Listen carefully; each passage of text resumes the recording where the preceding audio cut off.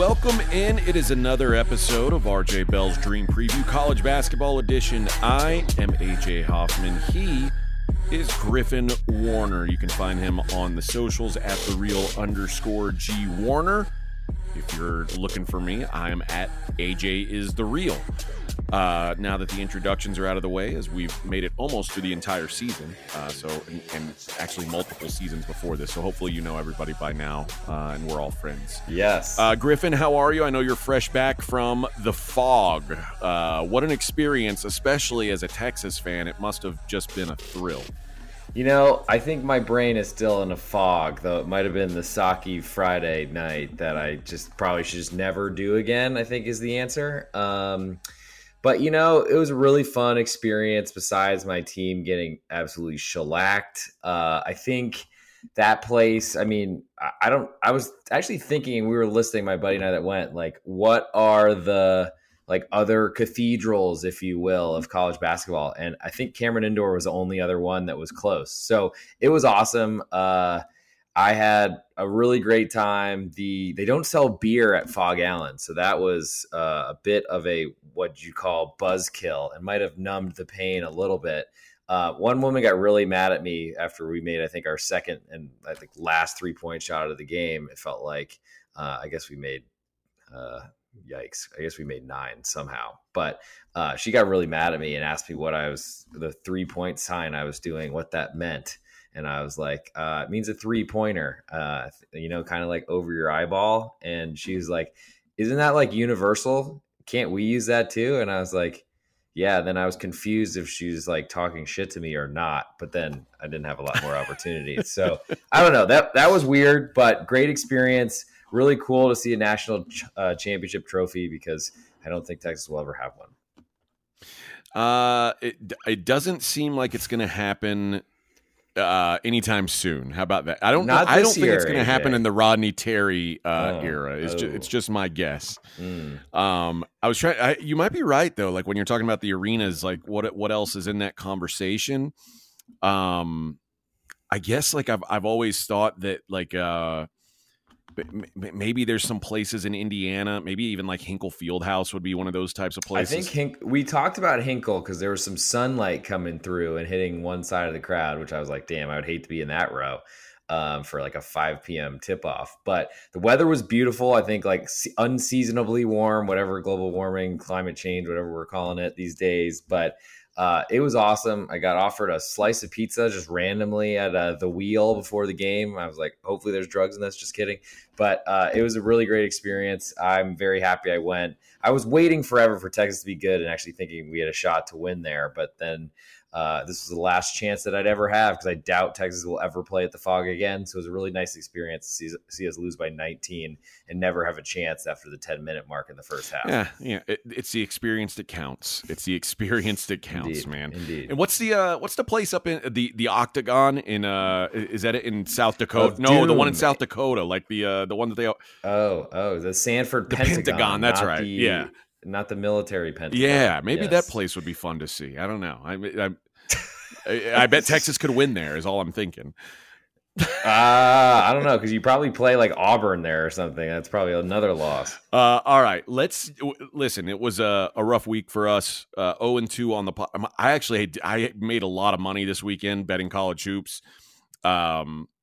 I did not win my best bet on the pod, unfortunately, and you did not win yours. So after 3 straight 2-0s, we get hit with an 0-2. So let's bounce back. But before we get to those, let's talk about the big games this week. And let's start in the Big 12, where Baylor is at TCU. Baylor is a 2.5-point road dog. And, man, I bet Baylor. One of my losses this weekend was Baylor plus 2.5 at samesies. That was with fun. Houston coming Great into time. town. I thought this was a big spot for them, and they got their ass kicked in the first half, and they dominated the second half. And if Missy can hit one free throw, we're not going to overtime, and Baylor wins by 1, and everyone goes home happy. But no, he misses the free throw, the and one, with a couple seconds left. We get overtime, and I think for the first time in history, an underdog lost in overtime. I don't think it's ever happened before. Yeah, it was disappointing for me too. I thought for sure it was gold. I was like, oh, plus points in overtime, it's got to work out. And shockingly, it didn't. Yep. But what it did tell me was Houston is really, really freaking good, man. And it took a while for Baylor to settle into their offense. I mean, it took 20 minutes, to be quite honest. But it's obvious that they've got it. And there's, Misi is what he is. He's like a 5-star big, and they surround him with a bunch of guys who can shoot. Drew is good. The question is, where are we at on TCU? I think I feel like over the course of the season, you've had a better feel for this TCU team than I have. They've been sort of an up and down team themselves. We were just talking about them before we started recording. We were talking about them losing at home to Texas, and that's a weird result in hindsight. But then they go on the road and win at Kansas State, which is a super tough place to get a win. This is the team that won at Baylor. Is Baylor looking for revenge here? Do they get revenge here for that triple overtime loss? What are you expecting out of the Frogs as they take on Baylor at home? So I've been pretty impressed by TCU. I think really not immediately when Jamie Dixon arrived, but I just feel like the market and the analytics have really respected TCU more than I have over the years. And so I've kind of learned through efficient market hypothesis or whatever, that the market is always right, that you eventually start to it's hard to just consistently bet against a team and be profitable, it seems like, in any type of sports betting. Eventually they will round into form, or you'll realize your numbers are wrong, or the market will realize their numbers are wrong, et cetera, et cetera. I feel like I just have kind of taken a positive look towards TCU, and that they are never really going to shoot very well. They're never going to look great. They're going to have some really, really kind of surprising performances that are good and sometimes bad. I think you could say that about most college kids in general in college basketball, but they just seem to have some ability or some style that just doesn't get reflected very well in the numbers. So I feel like they usually outperform expectations, and that's kind of just the general thought process I have with TCU. Now they've got a really tough matchup here because Baylor, as you mentioned, can score the basketball, and it's probably unlikely that they would have another bad first half like they did against Houston, though that was at home. And I do feel like Baylor is a lot more vulnerable away because they rely so much on 3-point shooting. Langston Love missed this weekend. I think that was like a last second, or as the game is starting, tipping off, they're giving big injury news, unfortunately. I love when that happens, but that basically took a really important guard off the floor for Baylor. I can't imagine that if he's not playing Saturday at home against Houston in a huge game, that he's miraculously going to play 35 minutes. That's not really his game anyway. He's averaging like 52% of minutes this season. But it just feels like, to me, it's less likely that he's in there. And I would imagine that probably limits what Baylor can do. Or it was either Jaden Nunn, Love Nunn, one of the two who missed this game this weekend. But regardless, looks like it was Langston Love. You're right. None did play. Yeah, so it was Love. Okay. So just my general, I guess, theory on Baylor is that they're a really talented team. They can beat anybody, but if they don't shoot well, they're as vulnerable as anybody else. Yves Missi is awesome, as we mentioned, but he's still learning how to play basketball, so he's going to have an awesome future. But I think we've seen Baylor with losses to BYU on the road, to Kansas on the road in a close game without McCullough. At Texas was, I guess, a little weird at the end, and then went to overtime with K-State. I mean, that's pretty much where you get them, is on the road, unless you're the Houston Cougars. So I think they're a little bit more vulnerable, and really just home courts. I feel like they are not as profitable as they have been earlier in the season. I think the marketplace has figured out who's good, and there's a little bit of difference now where short home favorites are short home favorites for a reason. But it's just hard for me to for this leopard to change his spots, because ultimately that's been a really profitable venture over the last couple seasons. I think I've made over 30 units at pregame the last 2 years combined, each of them. So, and that's basically been my strategy, is short home favorites, and I don't see a reason to veer off of that. Yeah, this is one of those where Baylor, I mean, if you had told me before the game, the Houston game, that Baylor was going to out-rebound Houston by 8 rebounds and Baylor was going to hit 40% from 3, I would have said there's pretty much no way they can lose that game. Yet they did lose that game. And you don't have to dig very far into the box score to figure out how they lost that game. 19 turnovers, and Ray J. Dennis had 8 himself. This has become a real problem for Baylor. They do not value the basketball, and that could be troublesome against a TCU squad that's pretty good at turning opponents over. And I would say that's like probably the biggest. And listen, TCU can shoot too. Like we talk about Baylor, like they're this great 3-point shooting team, and on the season they're the second best 3-point shooting team in the country. But since conference play started, TCU's the best 3-point shooting team in the Big 12, and Baylor is near the bottom defending that 3-point line. So with TCU forcing turnovers and Baylor turning the ball, TCU turns the ball over too, don't get me wrong, but TCU just so active defensively turning the ball over, and I think this TCU defense is solid. Baylor's defense, there's just real questions for me still. So I don't know that I'm going to be totally invested in this game, and this game's tomorrow or Monday as this comes out Sunday night. So if I'm not playing it by now, especially playing a favorite by now, it means I'm probably not going to play it, because I imagine when we wake up on Monday, TCU will be 4. But I certainly don't want anything to do with the dog here. And even though this is a spot where Baylor coming off that loss and Baylor having lost the first time these two teams played, I like the spot says I should like Baylor here. I just don't particularly. And I think if Baylor was able to win that game, I think it'd be a much better scenario for TCU here. But just looking at Baylor's last, it looks like 6 games in conference. Of course, in conference, they've been in conference for a while, but last 6 games, they've been giving up over 50% from 2-point defense. And that's just really hard to win, especially in a rugged league like the Big 12, when you're not able to really get stops. Well, and I also think, you have to consider they just played overtime against maybe the most physical team in the country. Yep. So definitely. they're going to be beat up. And this is not a team, Baylor is not a team with a bunch of depth. Like, they count on their dudes, and without Langston Love, it's really like the same 6 guys. It's Dennis, it's Jacoby Walter, it's Misi, it's Bridges, and it's Nunn. And then when Langston Love's there, he gets into that rotation. But it's like, outside of those guys, or Caleb Lohner, I guess, plays a little, but they just don't have a lot of depth. So I would imagine they're on tired legs, and especially having to make the quick Saturday, Monday turnaround. And of course, having to make that Saturday, Monday turnaround with some travel. TCU, the only way I would want to look here. All right, let's go to the SEC, where it, of course, means more. And we're going to look at Kentucky and Mississippi State. And we're going to project this as a pick'em.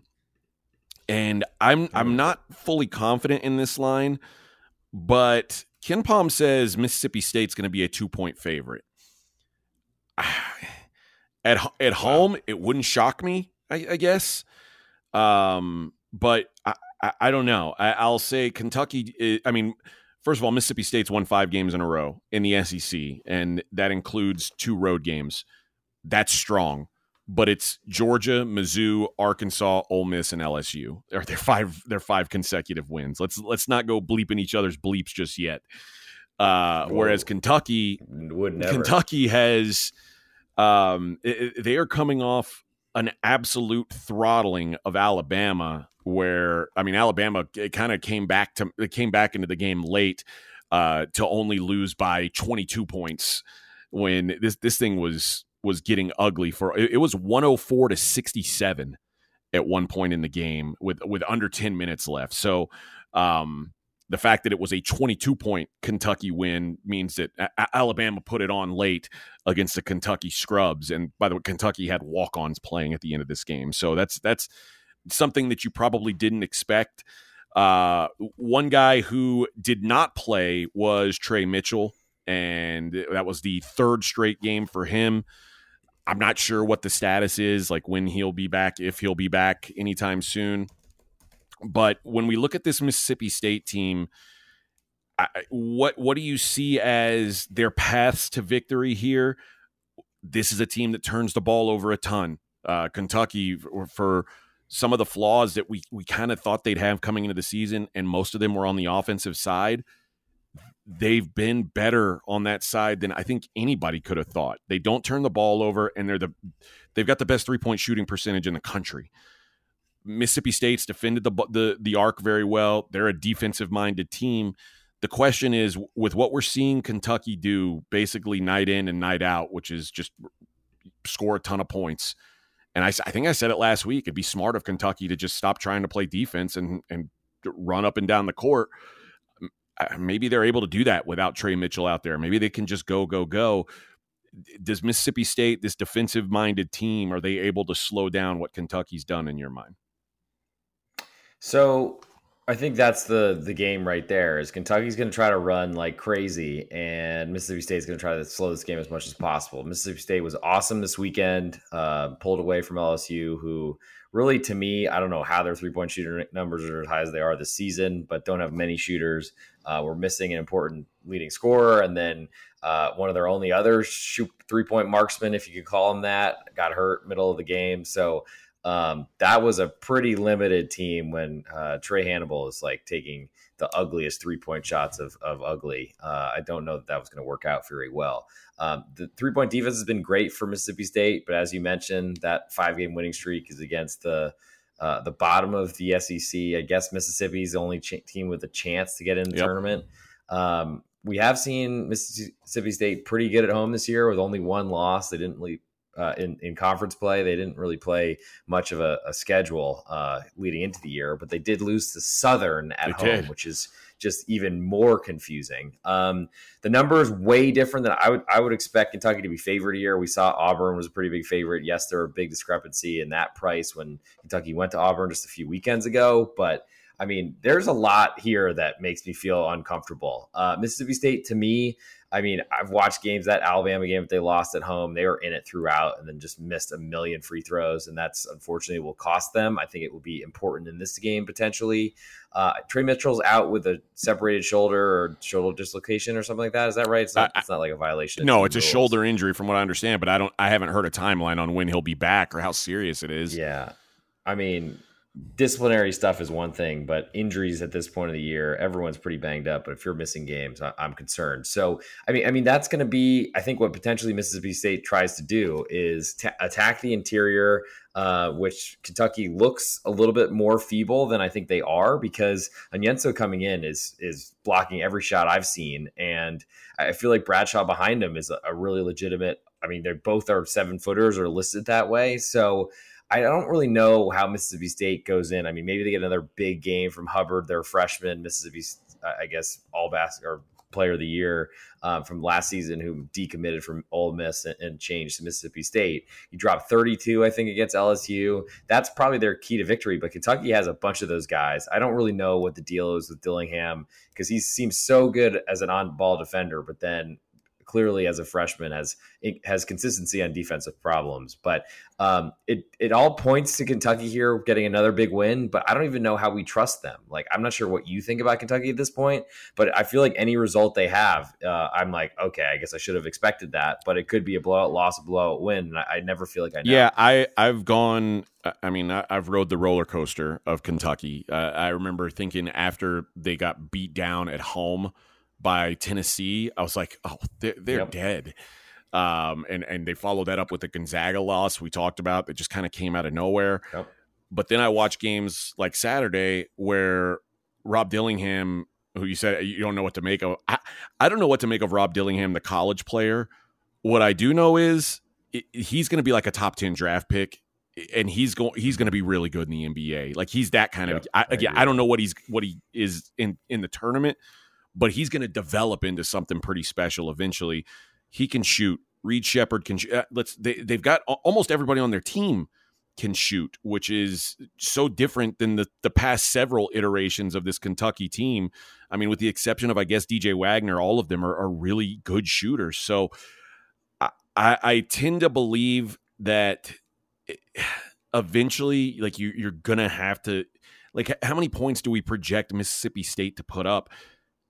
I don't know. I doubt they're getting 70. If they play the game they want to play, this is, I mean, they'll get to about 70. That would be ideal for them. If this game plays into like the 160s, I think that they're in trouble. And the way Kentucky is able to kind of put their tempo on teams, and I mean, we just saw them play tempo with Alabama and not have trouble with it at all. Of course, that was at home. But I don't trust Mississippi State offensively enough to keep up with this team, is what it boils down to. I think my biggest interest is probably in, as weird as it sounds, is it an under here? Because I think Mississippi State does dictate the tempo of this game because they're going to do everything they can to grind this to a halt. My concern is that Mississippi State gets blown out, which I think does help under as well if you miss the fouling towards the end. Shaquille Moore and Hubbard are tiny guards, and Kentucky's going to be towering over them in a bunch of different ways. I think DJ Wagner, part of his, I guess, skill set, maybe it's not shooting, but it's length and his ability to defend and cause a lot of havoc. You know, what Bill Self used to say, cut the head off the snake, by basically D'ing up the point guard. And so then if you're not seeing Mississippi State scoring from the perimeter, it's Tolu Smith against bigger and shot blockers, and his like 55% at the line looks really scary as well. I just don't really know where Mississippi State gets points here. 59%, excuse me. I don't want to short him 4%. It feels like this one, I wouldn't be shocked if Mississippi State somehow pulls an upset and they need it to get into the tournament, most likely. Though I think Lenardi and all them have them in, but who really cares at this point? I don't think I'm in any way backing Kentucky, even if they're an underdog here, but that would probably be the side I want if you made me pick. All right, let's go back to the Big 12 for a BYU Kansas matchup. We're going to project Kansas at a 6.5 point home favorite. Ken Palm makes this 4. I'll eat my hat if Kansas is -4 at home against BYU. BYU coming off a 10-point loss at Kansas State. One of my biggest regrets was not putting in a play on Kansas State. I thought about it Felt that, and just didn't do it. And it was like such a great spot for them too. I mean, with BYU coming off the Baylor win, I was like, oh yeah, we've got to fade BYU going on the road here. Kansas State in like a must-win game, and played out about how I thought it would. We've discussed what Kansas did over this weekend and how tough that team is at home. But I'll say this about Kansas: the reason why I lost money this weekend on Kansas was I didn't see them blowing anybody out, because it hasn't really been their MO. They at least not with decent teams. The one good team that they blew out was Houston. I felt like that was like the home run spot for them. Like they were like, we're getting up for this. We're going to make a statement. And other than that, it's all been kind of around the number. They played with their food against Baylor. They played with their food against Oklahoma. They almost lost to Cincinnati at the beginning of the season. It's like I don't know, or TCU, another one they almost lost at home. It's like they've been winning, but not impressively. I was like 8.5 points felt like a lot. And sure enough, it wasn't. I mean, it was never in doubt. I felt like Texas played well for about the first 3 or 4 minutes and then just disappeared. BYU is, we've talked about them a handful of times.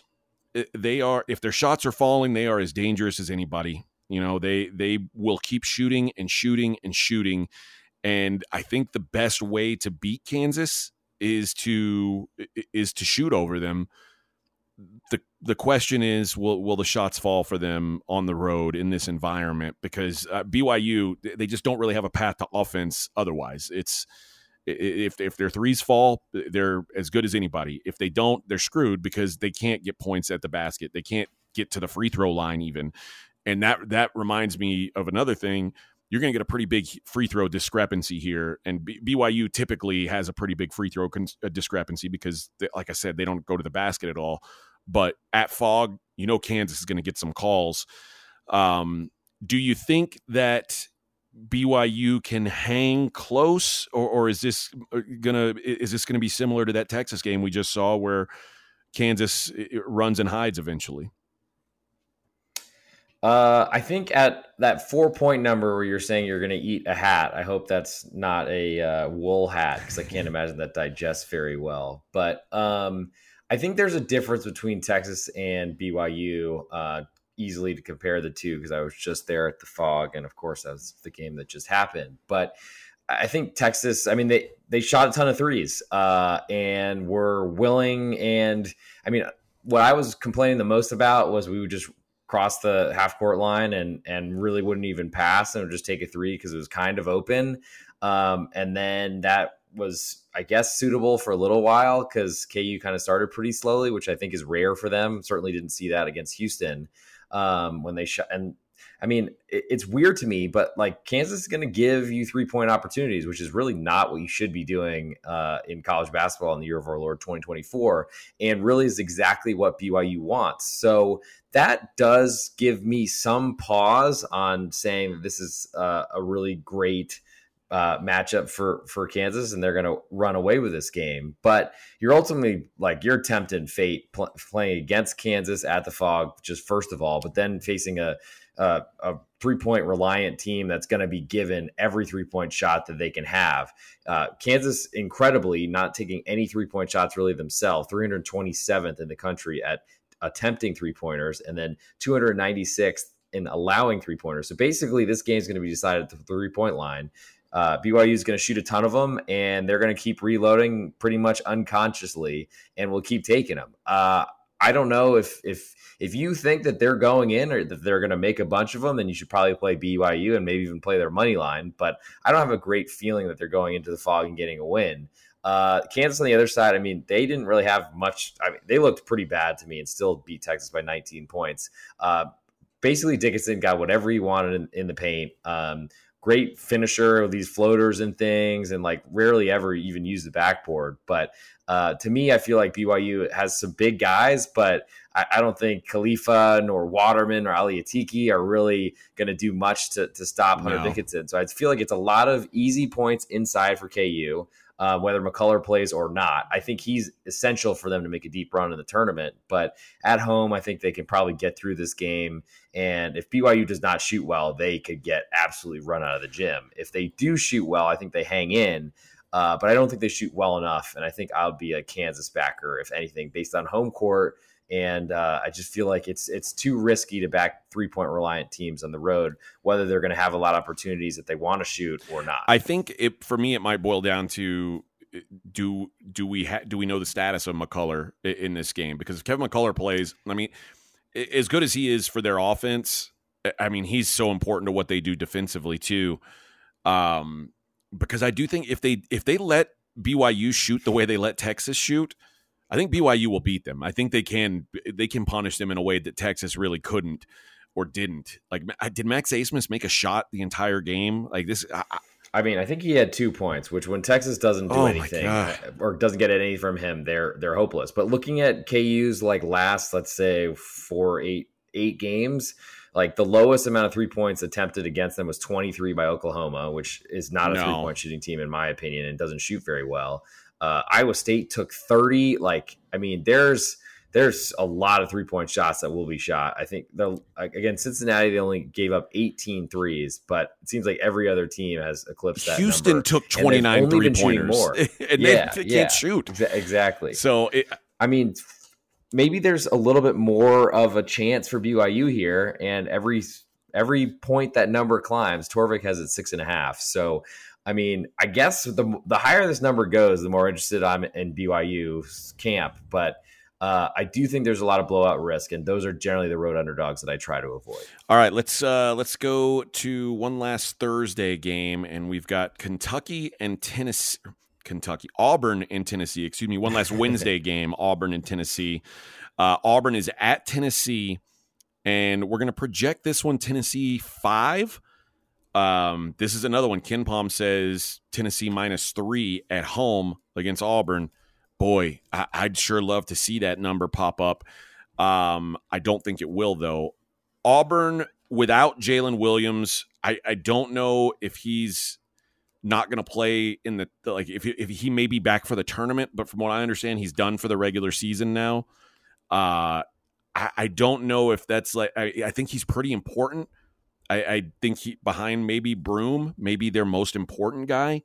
I guess Aiden Holloway's been pretty good this year too, but I don't know how well they'll adjust to life without him. It sure looked easy against Georgia, but that's Georgia. Tennessee is not going to make offense easy for you, period, ever. And now you take the best offensive player on the team out of the picture, or at least the best scoring option on the team out of the picture, as well as kind of a guy who's able to stretch the defense a little bit. That worries me for Auburn. Tennessee at home is almost an autoplay for me these days. I mean, especially if it's, a possession or around a possession. Like we think back to what they did to Alabama at home when I know we talked about that game. We're like, can Alabama make the shot? I mean, they beat the snot out of Alabama on their floor. This team is very tough to beat at home. And I think while you're trying to work out life without maybe your best offensive player, this may be some bad timing. There may be some growing pains to end the regular season for this Auburn team. Although after this Tennessee game, they've got Mississippi State at home, at Mizzou, and then home to Georgia. So they may end up getting out of this okay. But their last real test feels like probably too tough of a hill to climb for a team that's already lost a handful of road games this year, and now they're probably going to the toughest road environment they've gone to. So I'm going to be interested in the Vols here. What about you? Yeah, I can't imagine we'll see a 3, especially with the injury stuff, but I would love it if we get it. Auburn 4-4 in true road games this year.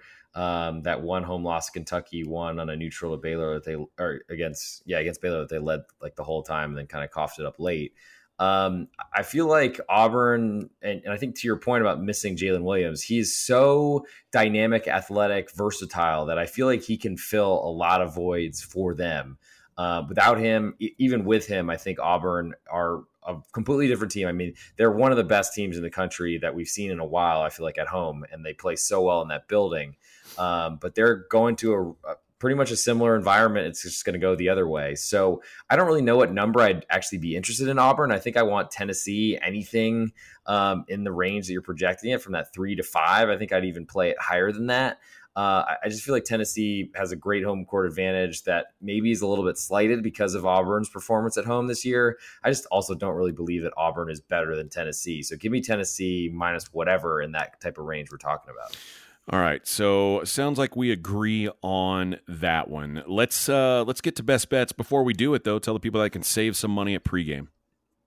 Use the promo code BLOCK20, good for 20% off all listeners of this college basketball podcast, good for 7 days from the podcast release, which will get us into March, which, I mean, is the best month of the year. And if you're not with us yet, we have season-long packages that go all the way through the Final Four. Plus, you can get weekenders or whatever really floats your boat. Save 20% on that by using promo code BLOCK20. And we get a little credit when you use it. Our bosses smile at us a little bit more when they see our text coming through. So make sure you rock that in, throw it in there. Block, BLOCK20, good for 20% off anything on the pregame.com website. All right. I know you were kicking around a couple options before we started, so I'll let you marinate on that, and I'll throw mine out there. And I'm going to go with Utah State on the road laying 10 points at Fresno State. And I know you're going to hate this, but I just listen, this Fresno State team is dead. I made my best bet of the weekend against them was on San Diego State. And it's they have 6 players on scholarship that are available and healthy and no bigs. And having no bigs, I played Jadon Ledee over rebounds, over points, all easy winners. The spread was an easy winner. They can't stop anything inside because they don't have anybody with that kind of a body. That becomes a real problem, trying to slow down Grado Sabor and Isaac Johnson, like 2 just monstrous men that, I mean, there's going to be no answer for them. So this Utah State team is, I mean, clearly what they did against San Diego State, which was my best bet last weekend pod for last Tuesday. I backed the Aggies, and they got a win at home against San Diego State to take over first place in the conference. They haven't played since, so they're going to be well rested. And going against this Fresno team that, like I said, is just out of bodies. I think this is a walking, a dead team walking, I should say, and I don't think that they can keep up. They lose by 32 at home to San Diego State. Before that, they lost by 24 at Boise. They're just not competitive anymore, and I think Utah State absolutely hammers them. So give me Utah State. It's projected at 10. I'll play it to 12, but I think Utah State just hammers them. Especially brutal when Justin Hudson, their head coach, is formerly of the San Diego Aztecs staff. If they're going to blast him, then I don't think there's anything. Nobody's going to feel bad for him. Connected. Yeah, exactly. And listen, Danny Sprinkle might be the coach of the year. Like, he's in the conversation, I think, for coach of the year, which is not something I would like. This team's done so much better than expected. Like, if for me, it's Danny Sprinkle or Kyle Smith from Washington State. Those are the two guys who have done the most with the least this season. So I give Utah State a lot of credit. I think they're a really well-coached team. I think they got a lot of talent, and I wouldn't be surprised to see them make a little bit of noise in the tournament. I think everyone else who has replaced their entire roster is under 500 besides Utah State, who looks like a potential Mountain West champion, a tournament team, which is not always expected. But I also think you're forgetting your guy, Will Wade, for coach of the year. Maybe. Yeah. He deserves some love. Certainly. I don't, is it part of his eligibility? Is he allowed to be coach of the year? I don't know what the rules are. Well, I would be very interested for the $100,000 handshake that when he accepts the award. What a prize, gentlemen. I can't believe it. Yes. Who would have thought when I had all these black bags in my garage? Anyway, I probably should stop making jokes about that, because I guess I would do the same sort of thing if I could get away with it like he did. For my best bet, I'm going to go those Syracuse Orange. Looks like AJ's projecting a 3-point favorite at home to Virginia Tech. I am not advocating for a Syracuse tournament bid at this point, but there's enough talk in Syracuse. I actually watched Autry's post-game interview after they beat North Carolina. It seems like they believe that certainly was not a great then road trip that weekend after upsetting Carolina at home to then go lose to Georgia Tech. But they got a road win at North Carolina State, which I think is pretty good in the net. So not terrible there. Follow that up with a nice snug home win over Notre Dame that they had a really big average lead in. So things are not great. And as I've mentioned, the home underdogs are a little bit more difficult to win on right now. But I feel like Virginia Tech, coming off a dominant Virginia win, they just, to me, seem like one of those teams that's on the bubble, going on the road, and is going to struggle in the Carrier Dome. And I feel like that's a problem for anybody. The Dome, or I guess it's called something else now, but whatever it used to be called, the Carrier Dome, is still a great spot for Syracuse to get victories. AJ gave -3, might even come shorter than that. Play it up to Syracuse -4 for my best bet on this Sunday, February 25th episode. Yeah, Virginia Tech's been one of those teams that, I mean, it's almost impossible to back them away from home. They're non-competitive most of the time. And like you said, coming off that huge Virginia win, just a dominant win, to show up and just get blasted by a mediocre Pitt team, I think just tells you how valuable the home court is to Virginia Tech. So I would back that one as well. All right, that is going to do it for another episode. Griffin, appreciate your insight and knowledge as always. And of course, appreciate you guys, the audience, for tuning in. Hopefully get back on the 2-0 wagon and keep the streak going. Get back in the on the right side of things. I didn't like this 0-2, but it's going to happen over the course of the season. Still a strong season overall. And listen, we will be back on Thursday to preview the weekend games, which we should have a nice slate coming up this weekend. Enjoy the games this week, and best of luck on your bets.